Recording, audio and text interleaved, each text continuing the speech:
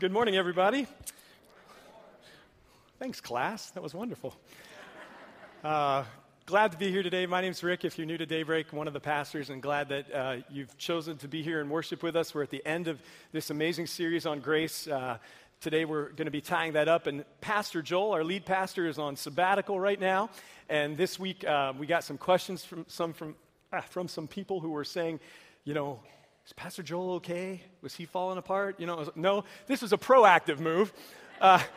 We figured after 20 years of ministry with no break that maybe it would be a good idea for him to have a little bit of a break, for him to find some time to renew and take a summer that he can just focus on letting God speak to him, renew his heart and his passion and his calling for ministry. And so we wanted to be really intentional about that. So just want to remind you to pray for Pastor Joel this summer, and maybe he'll come back and we'll get to sit in the overflow of some of the things that God has spoken to his heart that could be beneficial to all of us in some way.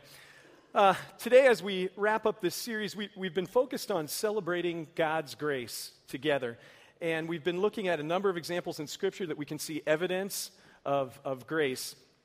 And grace is a term that isn't easy to define, primarily because it's pretty complex.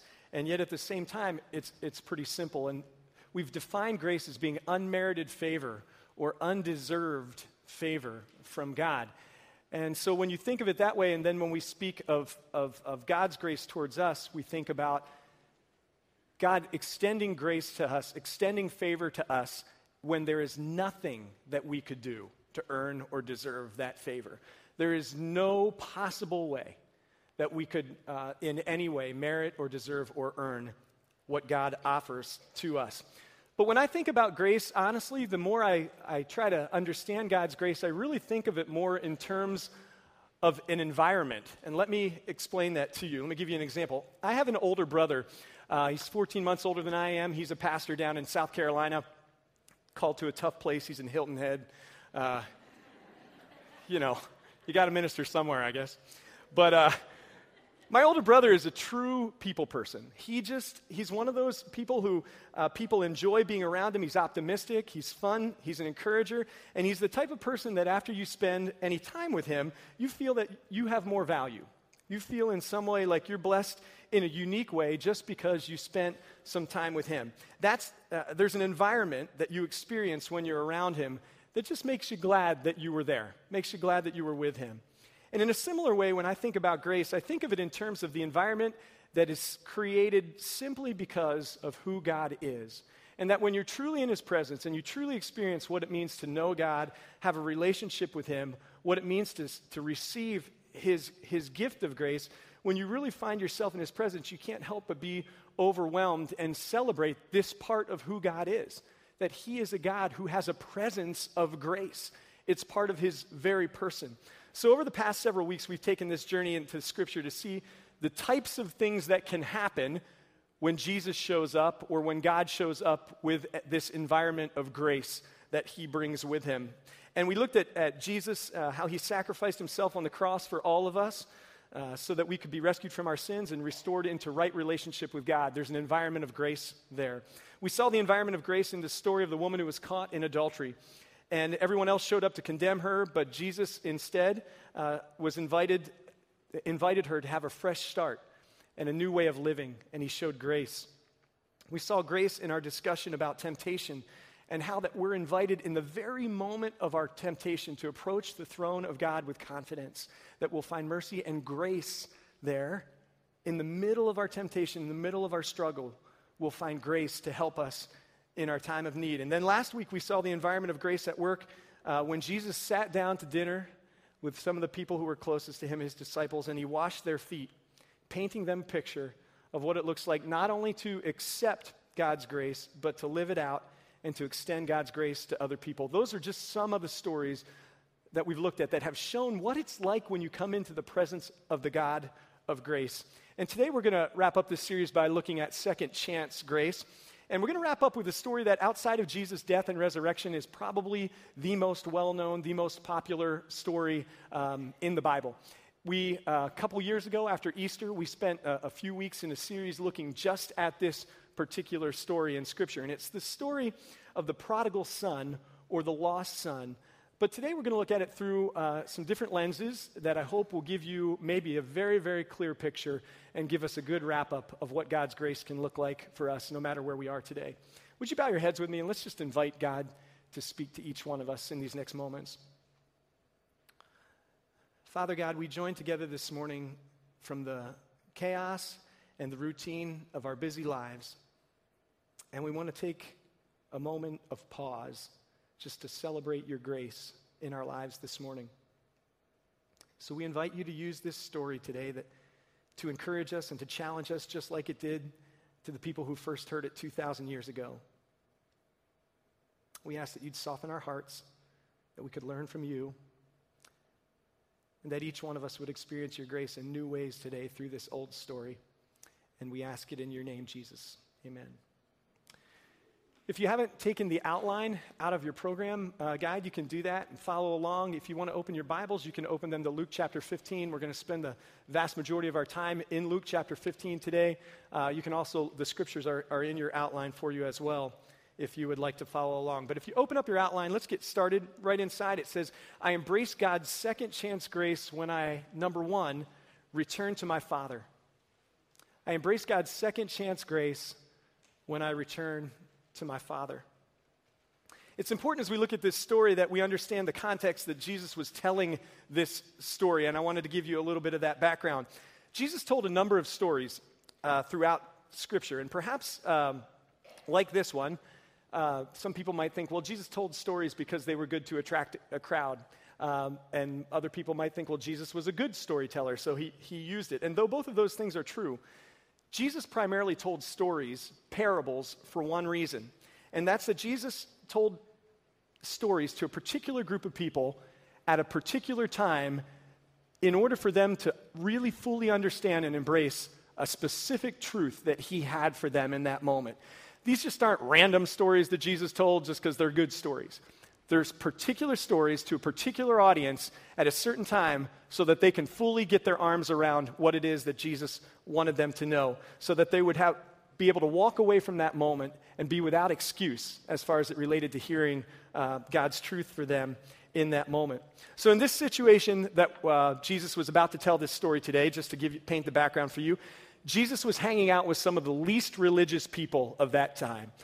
Jesus was hanging out with a group of people that they just referred to as tax collectors and sinners. So the least favorite profession of the time in the eyes of the public was to be a tax collector. They were crooked, evil, wicked people. And then sinners is just the group that everybody else gets lumped into. So tax collectors and sinners, the worst of the worst in that moment. But they were gathering, the Bible says, tax collectors and sinners were gathering because they wanted to hear what it was that Jesus had to say. Now, the Bible goes on to say that there were another group of people who were there, and that were the religious folks, the Pharisees and the teachers of the law. And we see that what they're doing is they're muttering their disapproval of the people that Jesus had chosen to speak to that day or had allowed to gather around him in that moment. So Jesus is sitting there with both groups of people listening in. Tax collectors and sinners, Pharisees, teachers of the law. And it's to these very different audiences that Jesus chooses to tell three different stories to. The first one that he tells is a story about a lost sheep. A shepherd has 100 sheep. He loses one of them, and he leaves the 99 in order to pursue the one missing sheep. And when he finds that one missing sheep, he throws a party. The second story that Jesus tells is about a lost coin. A woman has 10 coins. She loses one. She turns the house upside down in order to be able to find the one that was lost. And then she throws a party once she finds it. And after each of these first two stories, Jesus points out again to both of these groups of people that are listening that there is more rejoicing in heaven over one sinner who repents than 99 who don't need to. There's more rejoicing in heaven over one sinner who repents or who turns from their own ways back to God's way or to God's way than over 99 who don't need to repent. So finding what was lost, Jesus says, is cause for the greatest celebration in heaven. I say that again. Finding what was lost, according to these first two stories that Jesus told, is reason for the greatest celebration in heaven. So then Jesus, he tells the story of the lost sheep, the lost coin, and then he busts out this third story. And this third story is one about a father and his two sons. And it's right in your outline. And I invite you to follow along with me either in your Bible or in your outline as I read this story. You can read along with me this morning. Jesus continued, "There was a man who had two sons. The younger one said to his father, 'Father, give me my share of the estate.' So he divided his property between them. Not long after that, the younger son got together all that he had, set off for a distant country, and there squandered his wealth in wild living. After he had spent everything, there was a severe famine in that whole country, and he began to be in need. So he went and hired himself out to a citizen of that country, who sent him to the fields to feed the pigs. He longed to fill his stomach with the pods that the pigs were eating, but no one gave him anything. When he came to his senses, he said, 'How many of my father's hired hands have food to spare? And here I am starving to death. I will set out and go back to my father and say to him, Father, I have sinned against heaven and against you, and I am no longer worthy to be called your son. Make me like one of your hired servants.' So he got up and he went to his father. But while he was still a long way off, his father saw him and was filled with compassion for him, and he ran to his son, and he threw his arms around him and he kissed him. The son said to him, Father, I have sinned against heaven and against you, and I am no longer worthy to be called your son. But the father said to his servants, Quick, bring the best robe and put it on him. Put a ring on his finger and sandals on his feet. Bring the fattened calf and kill it. Let's have a feast and celebrate. For this son of mine was dead and is alive again. He was lost and is found. So they began to celebrate." This is the part of the story that most people think about when they think about the parable of the prodigal son.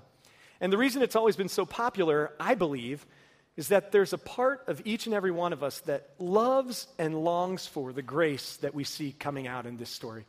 In every one of us, we love a story like this because we long to be extended that same grace, and we long to see it extended and to see this family and this relationship put right again. And we have this father we have this son who asked his father for his inheritance early, which would have been a tremendous insult in that culture, and the more I think about it, what culture would that not be a tremendous insult in? Like, hey, Dad, I want half of what you earned. I'm leaving you now. So I don't want any more relationship with you. I just want what I believe is coming to me. So I'm ending our relationship to walk away from you and demanding that you give me part of what is yours. A tremendous insult. He takes his share, he heads out to a far-off land, and he spends it recklessly on all sorts of things. And after it's gone, the Bible says there's a famine that hits the land, and he's desperate, so he ends up feeding pigs, and he's so hungry that he wants what the pigs are eating. And then it says this phrase, and I love this phrase in this story that Jesus is telling. It says, when he came to his senses. And this is really the turning point in the life of the son in the story that Jesus is telling. When he came to his senses, he decided to head back home and to work for the father, not as a son. He says, if the father would just accept me as a hired servant. And he rehearses all the things that he's going to say to his father. And I think probably as he's on the journey home, he's continuing to rehearse all the things that he's going to say when he sees his dad face to face. But his father sees him, even when he's far away. And he's filled with compassion, and he runs to him, and he hugs him. And the son, having prepared this speech, apologizes, starts to confess his failures, and almost like he's in the middle of his rehearsed speech, the father says, enough. And he tells the servant, go get all the party supplies. Go get him clothes and food and the ring and whatever, shoes, whatever it is that he needs. He says, we're going to celebrate in this moment. My son was dead and now he's alive. My son was lost and now he's found. That's all that matters. It's a beautiful picture of grace. And the reason Jesus told it then, and I think the reason why we love to hear it now, is that at the end of the day, this is one of the biggest questions that you and I and every other person on this planet has. And that's, could God love me? Am I really acceptable to God? I mean, in spite of all the ways I try to clean myself up and all the things I try to do that are good, could I be acceptable to God, even through all the things I've done and the ways I've blown it? And I fall so short of a perfect, holy God who created me and loves me and has a plan for my life. Am I doomed to a life of failure, a life away from him? Or can I return to him? And can I be loved by him? Someone taught me this when they have kids that are a little older than mine. And when I was at their house one time when their kids were young, and I watched the dad speaking with one of his sons. And, you pick up parenting tips wherever you can. So since that moment, I've done this with my kids probably hundreds of times.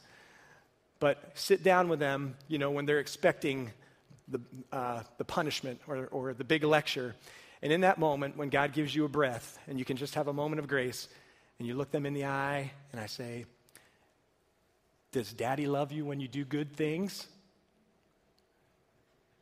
Does Daddy love you when you obey your mom?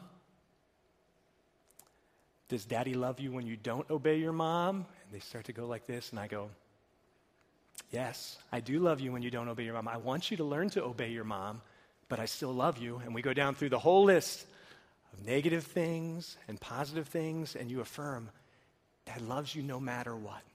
I love you no matter what, but I want you to learn how to obey as a response to my love for you. I want you to understand that there's a way that's right and a way that's better. And Jesus says, yes, that's the type of God that we serve. That's the type of God that God is. That's the environment of grace that exists in his presence. His love for us is not based on our behavior. It's not conditional. His love for us is unconditional. And not only can we come to our senses and return to him, but when we do, he welcomes us with open arms, he throws a party for us, and he invites us into his presence to feel more loved than we ever have been before. And many of us in this room have had moments in our lives when we've those come to our senses moment in our life. Maybe you're here and you remember it. How many of you remember a come to your senses moment in life when you turned away from your way and back to God's way, or you turned to God's way? How many of you remember? Yeah, we can remember those moments. There's many, many different ways that we get there. We repent, and the Bible says repentance is turning from our way to God's way.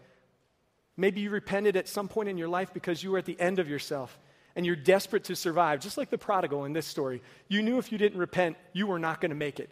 You were at the end of yourself. Or maybe you were suffering from relational brokenness in your marriage, or your family was breaking apart, and you knew in that moment that without God, you were not going to survive. And you needed God in that moment, so you repented and turned from your way to his way. Or maybe you were wrestling with some of life's big questions and the meaning of life, and you needed to repent.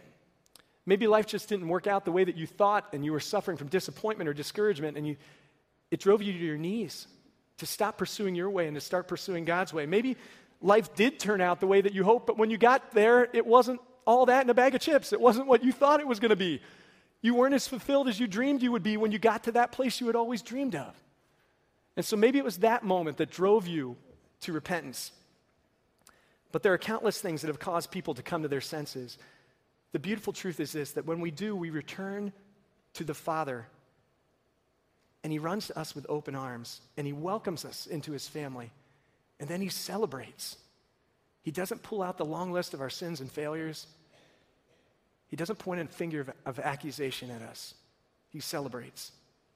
And that's who God is. That's the environment of grace that exists in the presence of our God. Philip Yancey wrote a book. It's entitled, What's So Amazing About Grace? And it's a great book if you've never read it. But in the book, he tells the story of the prodigal son, but he wrote it as a modern-day parable. And as Cheryl reads it for us this morning, I want to invite you to allow God to speak to you about his amazing grace. And I have to tell you, Cheryl read this in the first service, and her pages stuck together, and she skipped the whole middle of the story. And she felt very badly, but she then recognized this whole morning is about grace.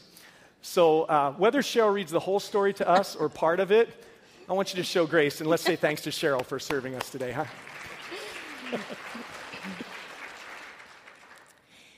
A young girl grows up on a cherry orchard just above Traverse City, Michigan.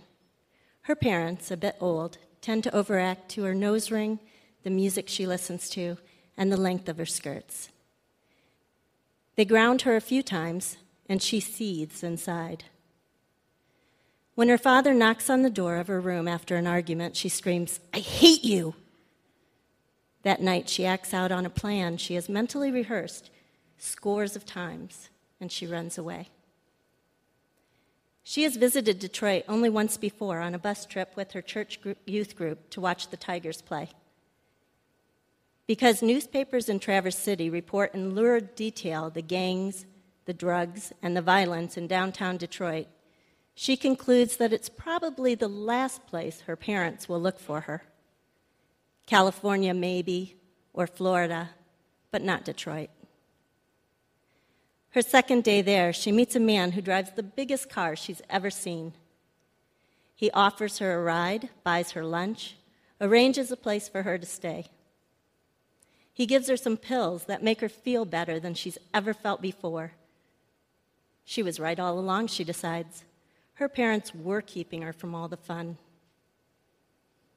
The good life continues for a month, 2 months, a year. The man with the big car, she calls him boss, teaches her a few things that men like.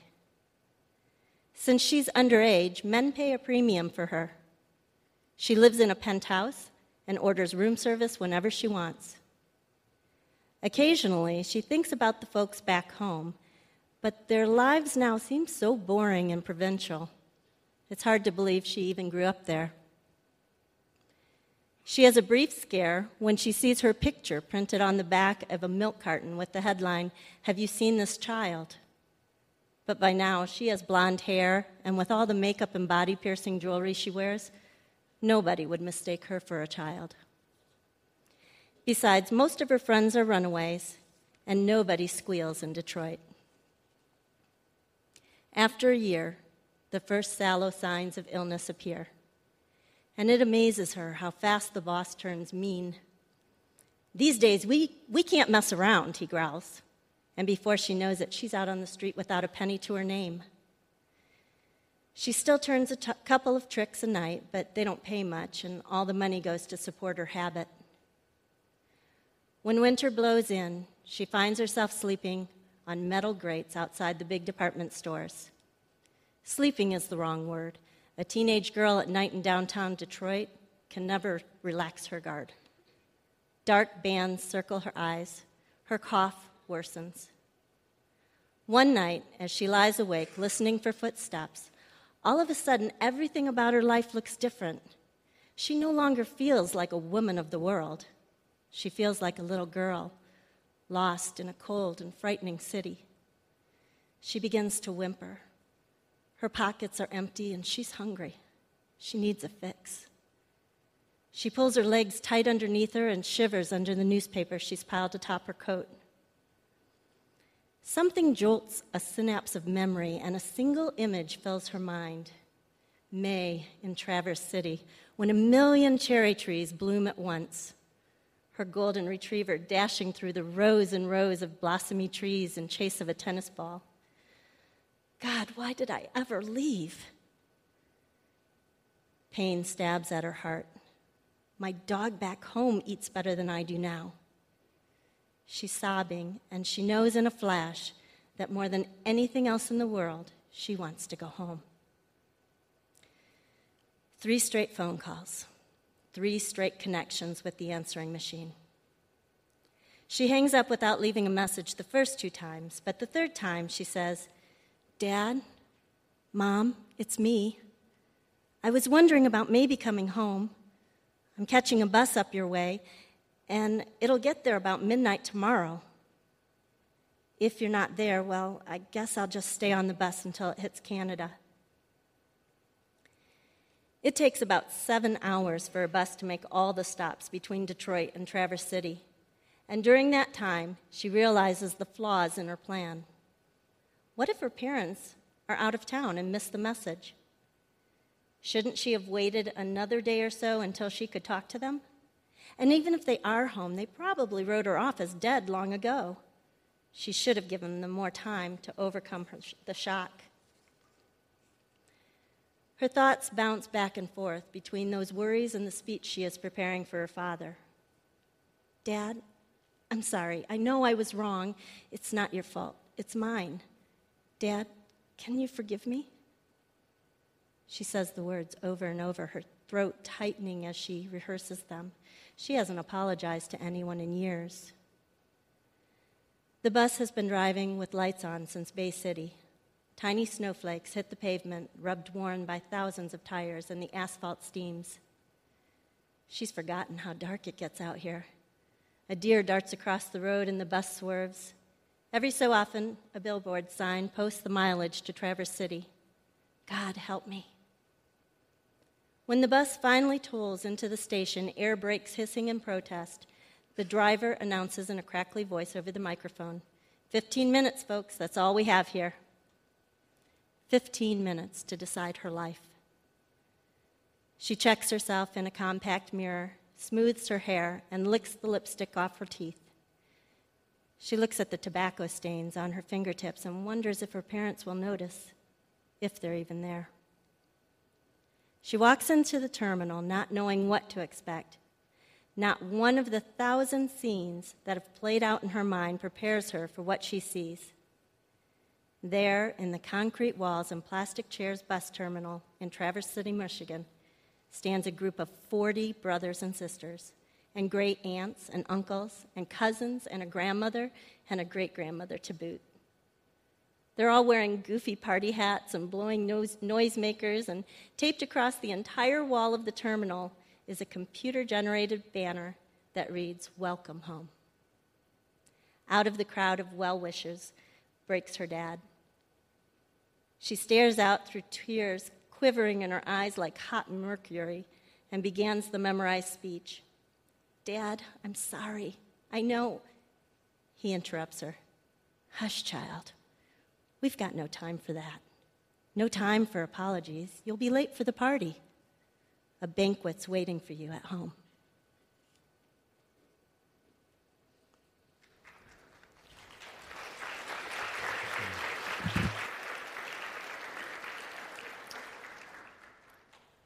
Would you bow your heads with me for just a minute? Lord, I was just processing that applauding is an appropriate response to your grace. So thank you. And I believe today, Father, that there are some of us who are here who, even in this quiet moment, are coming to our senses. And we know, God, that we need to return to you. So any of us who are in that place today, where it's our moment to come to our senses and repent, we just pray a prayer like this. Father God, I realize that I'm in need of second chance grace. Today I am coming to my senses and I'm repenting. And I'm turning from my way to your way. Thank you for welcoming me home. Thank you for throwing your arms around me and for celebrating me with a party. We love you, God. Amen. Amen. Well, there's a second part to the story of the prodigal son. And it's there at the top of your outline. I embrace God's second chance grace when I celebrate the return of others. When I celebrate the return of others. So as the story of the prodigal has been told, many people leave out the second part of the story. And I think that that's sad because many people know the first part, but they're not as familiar with the second part. And there are two brothers in this story. Now, I want you to remember that earlier we talked about the two different groups of people that Jesus was addressing on this day. And who were they? They were the tax collectors and sinners, and they were the Pharisees and the teachers of the law. And it's important to understand that as we enter into Act 2 of the story. So we're told at the beginning of the story that the father had two sons. We just heard about the younger son. And now Jesus introduces his listeners to the older son. Jesus says this, "Meanwhile, the older son was in the field. And when he came near the house, he heard music and dancing. So he called one of the servants and asked him what was going on. 'Your brother has come,' he replied, 'and your father has killed the fattened calf because he has him back safe and sound.' The older brother became angry and he refused to go in. So his father went out and pleaded with him. But he answered his father, 'Look, all these years I've been slaving for you and never disobeyed your orders. You never gave me even a young goat so that I could celebrate with my friends. But when this son of yours, who has squandered your property with prostitutes, comes home, you kill the fattened calf for him.' 'My son,' the father said, 'you have always been with me, and everything I have is yours. but we had to celebrate and be glad because this brother of yours was dead, and he's alive again. He was lost, and now he's found. So Jesus says that there's another older son, and the one who had never asked the father for his inheritance, the one who had never squandered everything he had on wild living, the one who had stayed at home the whole time, working and serving and being faithful. And he's unaware, Jesus says, that the younger brother has even returned because he's out in the field and he's out there busting his tail for the family business like he's done for years, every day. So he comes home and he hears something unexpected at the end of the workday. He hears music and dancing. And he asks his servant about it, and he finds out that his little brother's returned and that the father is so happy to see him that the father throws a giant party. The older brother isn't happy about it. He gets upset, and basically he says, why should he get a party? I'm not going to go in and celebrate. I will not join any party that is being thrown for a runaway, for this deviant brother of mine, for this sinner. Somehow the father found out that the older son was not wanting to come into the party. And so what does the father do? The Bible says, Jesus says, that he went out and he pleaded with him. And it's interesting to me to think about the fact that both with the older son and with the younger son, it was the father who took the initiative to run out to each son. It's the father who took the initiative to engage in the relationship. So while the father was pleading with him to celebrate, the older brother explains himself, and he says it this way: I've been doing so much for you for such a long time, and you've not thrown a party for me. But when your son who's betrayed you, the one who misbehaves and squanders all of what you've worked hard for, returns, you throw him a party. Now, if you're like me this morning, and you're someone who has been in church for a long time, and if you're someone who has been genuinely trying to honor God with your life for a long time, and if you're someone who really strives to obey God and do the right thing, then I think there might be more that you and I can learn about the grace of God this morning than maybe even the younger brothers who are here. See, because the temptation for those of us who have been following Jesus for a long time is that we've been out serving in the fields. We've been out like the older brother. We start to develop some attitudes that we see in the older brother, which is particularly why Jesus was choosing this story to challenge the Pharisees who were listening there that day. So what are some of the attitudes that we develop when we're like the older brother in this story and we've served God for a long time and tried to be faithful with our lives? Well, one thing that happens is that I believe we start to actually believe that we're more deserving of God's grace than maybe other people. We really start to think about the fact that I've put in a lot of time. I've sacrificed a lot. I must deserve it more. But we said earlier that God's grace by its very nature is something that's undeserved. It's something that's unmerited. It simply exists because it's part of who our God is. So does God want us to do the right things in life? Does he want us to serve others and to obey him and to stay on track and be faithful? Absolutely. Absolutely. He created us to love him, and he created us to give our lives to others. But God wants us to do those things because of the grace that we've already received, not as some sort of attempt to earn it. God wants our lives to be lived as responses to the grace and to the love that he's demonstrated and shown to us. But the older brother doesn't understand this at all. He's offended by this grace. And you might want to write this down. God's grace is often most offensive to those who think they actually deserve it. God's grace is often most offensive to people who think that they actually deserve it. And we've looked at this through a number of scripture passages in this series, and you can see it at many other places in the Bible. Let me give you just a couple of examples of how offensive God's grace can be to people who see themselves like an older brother. In the story that we looked at earlier in this series, there was a woman caught in adultery. And everybody showed up that day, all of the people who had done the right things with the intent to take her life and end her life. And they were so angry when they had to walk away and Jesus showed up and offered grace in that moment. They were so angry in that moment. You remember the story of Jonah in the Old Testament. God sent him to Nineveh with one message. And the message was, tell the people they need to repent. They need to turn from their ways and they need to turn to my ways. Jonah didn't want to do it. And when Jonah finally got there and gave the message and the people actually repented, The whole rest of the story of Jonah, the whole rest of the book of Jonah is about how angry Jonah was with God that the people actually repented.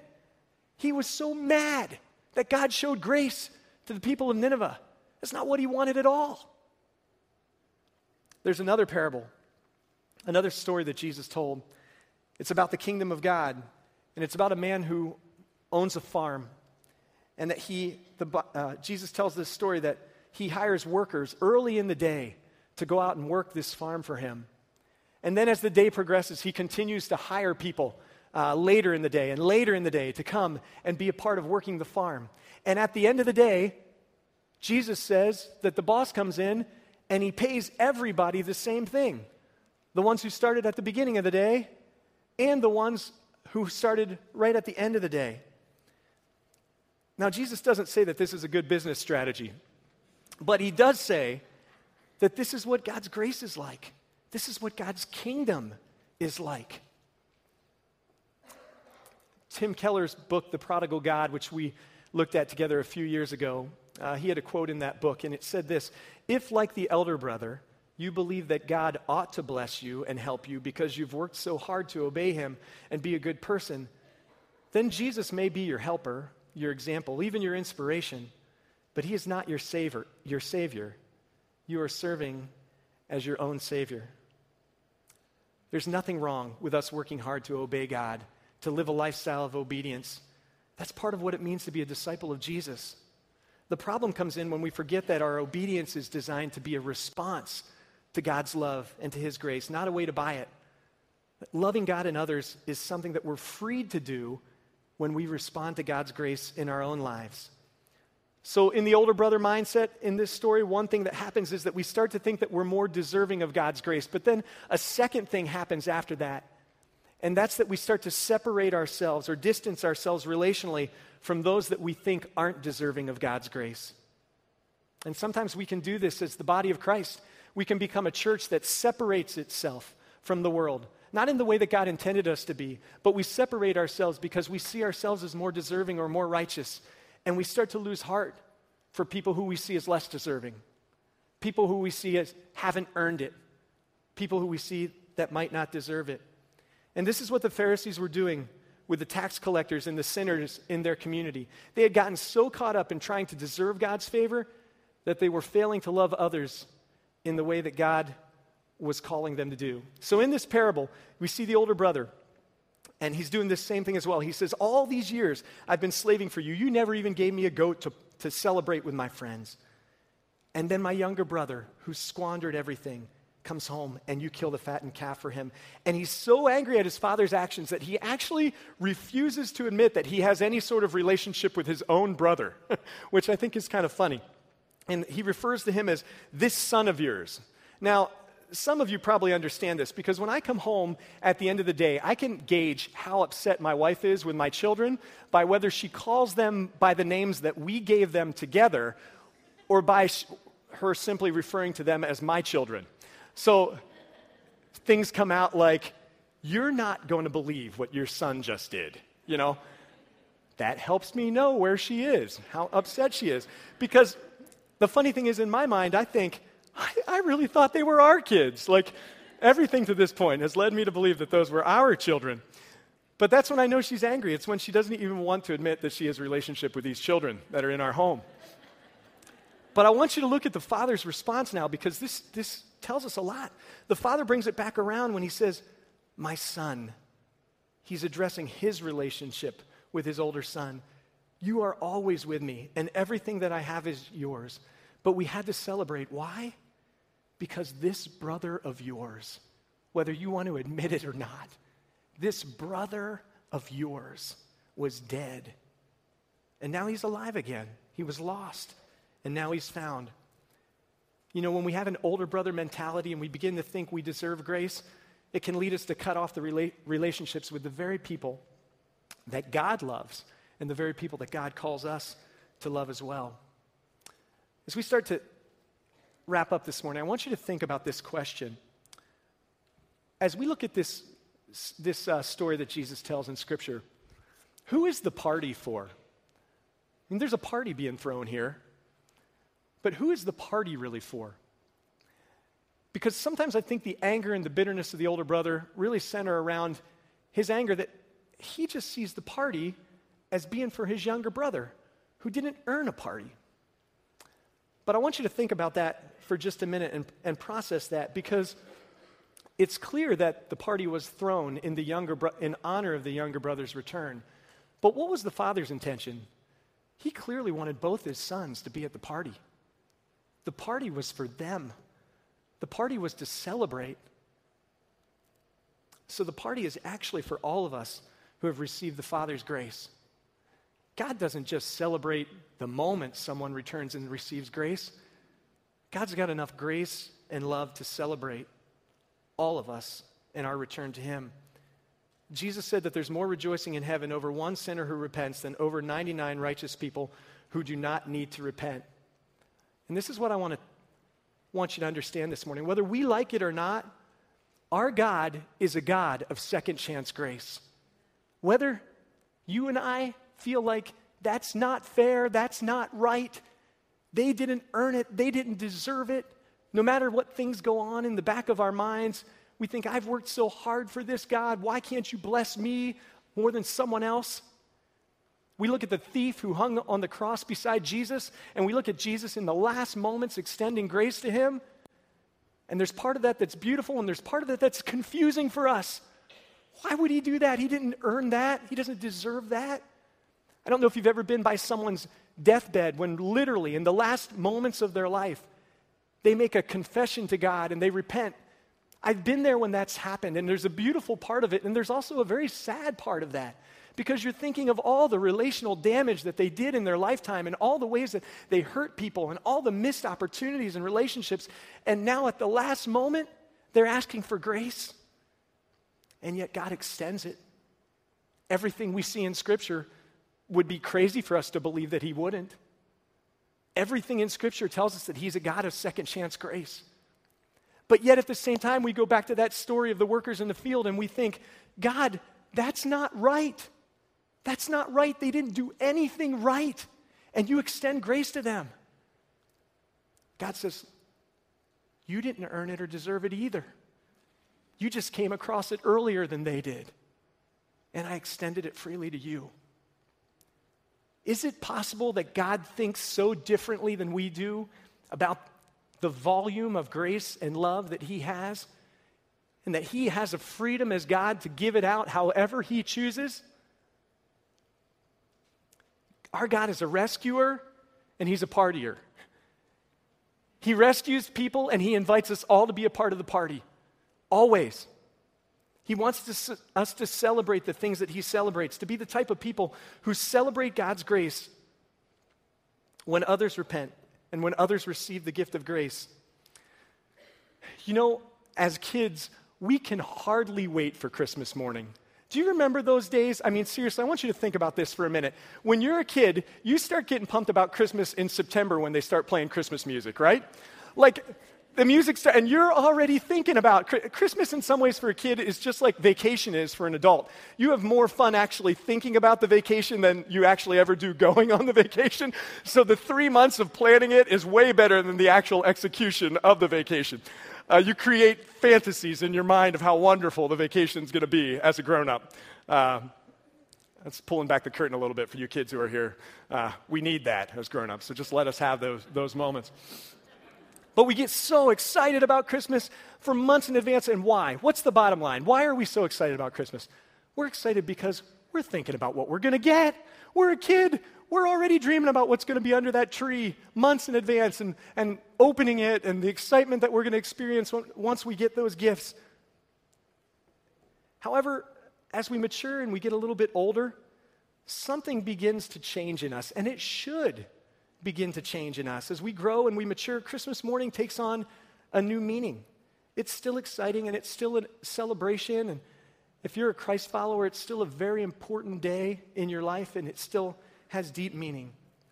But our excitement now transitions to celebrating the experience of those to whom we are giving gifts. We've been receiving gifts for years, but the people who we're giving gifts to, especially some of them as kids, they've just started to get them. They're still excited about receiving the gift. It's still a new gift to them. our excitement shifts from ourselves to other people. And we find our joy in watching other people receive gifts.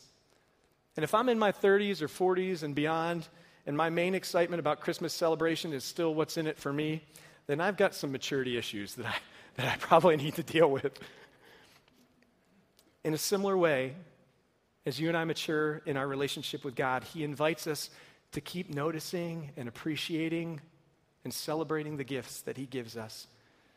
But He invites us to make the transition to become people who get most excited and find the most joy in seeing others receive gifts from God, in seeing others get welcomed home into God's grace. And I want to challenge you with this morning. If the goal of spiritual maturity is how much of the Bible that you know, how many religious practices or experiences you've been involved with, how many Bible studies you've attended on every book of the Bible possible, there's nothing wrong with that. But if you think that that's spiritual maturity, if Jesus thought that that was spiritual maturity, I think He would have told a very different set of stories that day. I think He would have told the story of an older brother who needs to be celebrated for his lifelong faithfulness, consistency, toil in the field, and proud attitude about that. I think He would have told a story about a younger brother who maybe if he gets accepted back at all, gets accepted back as a servant because that's what he deserves for what he did. I think He would have told a story.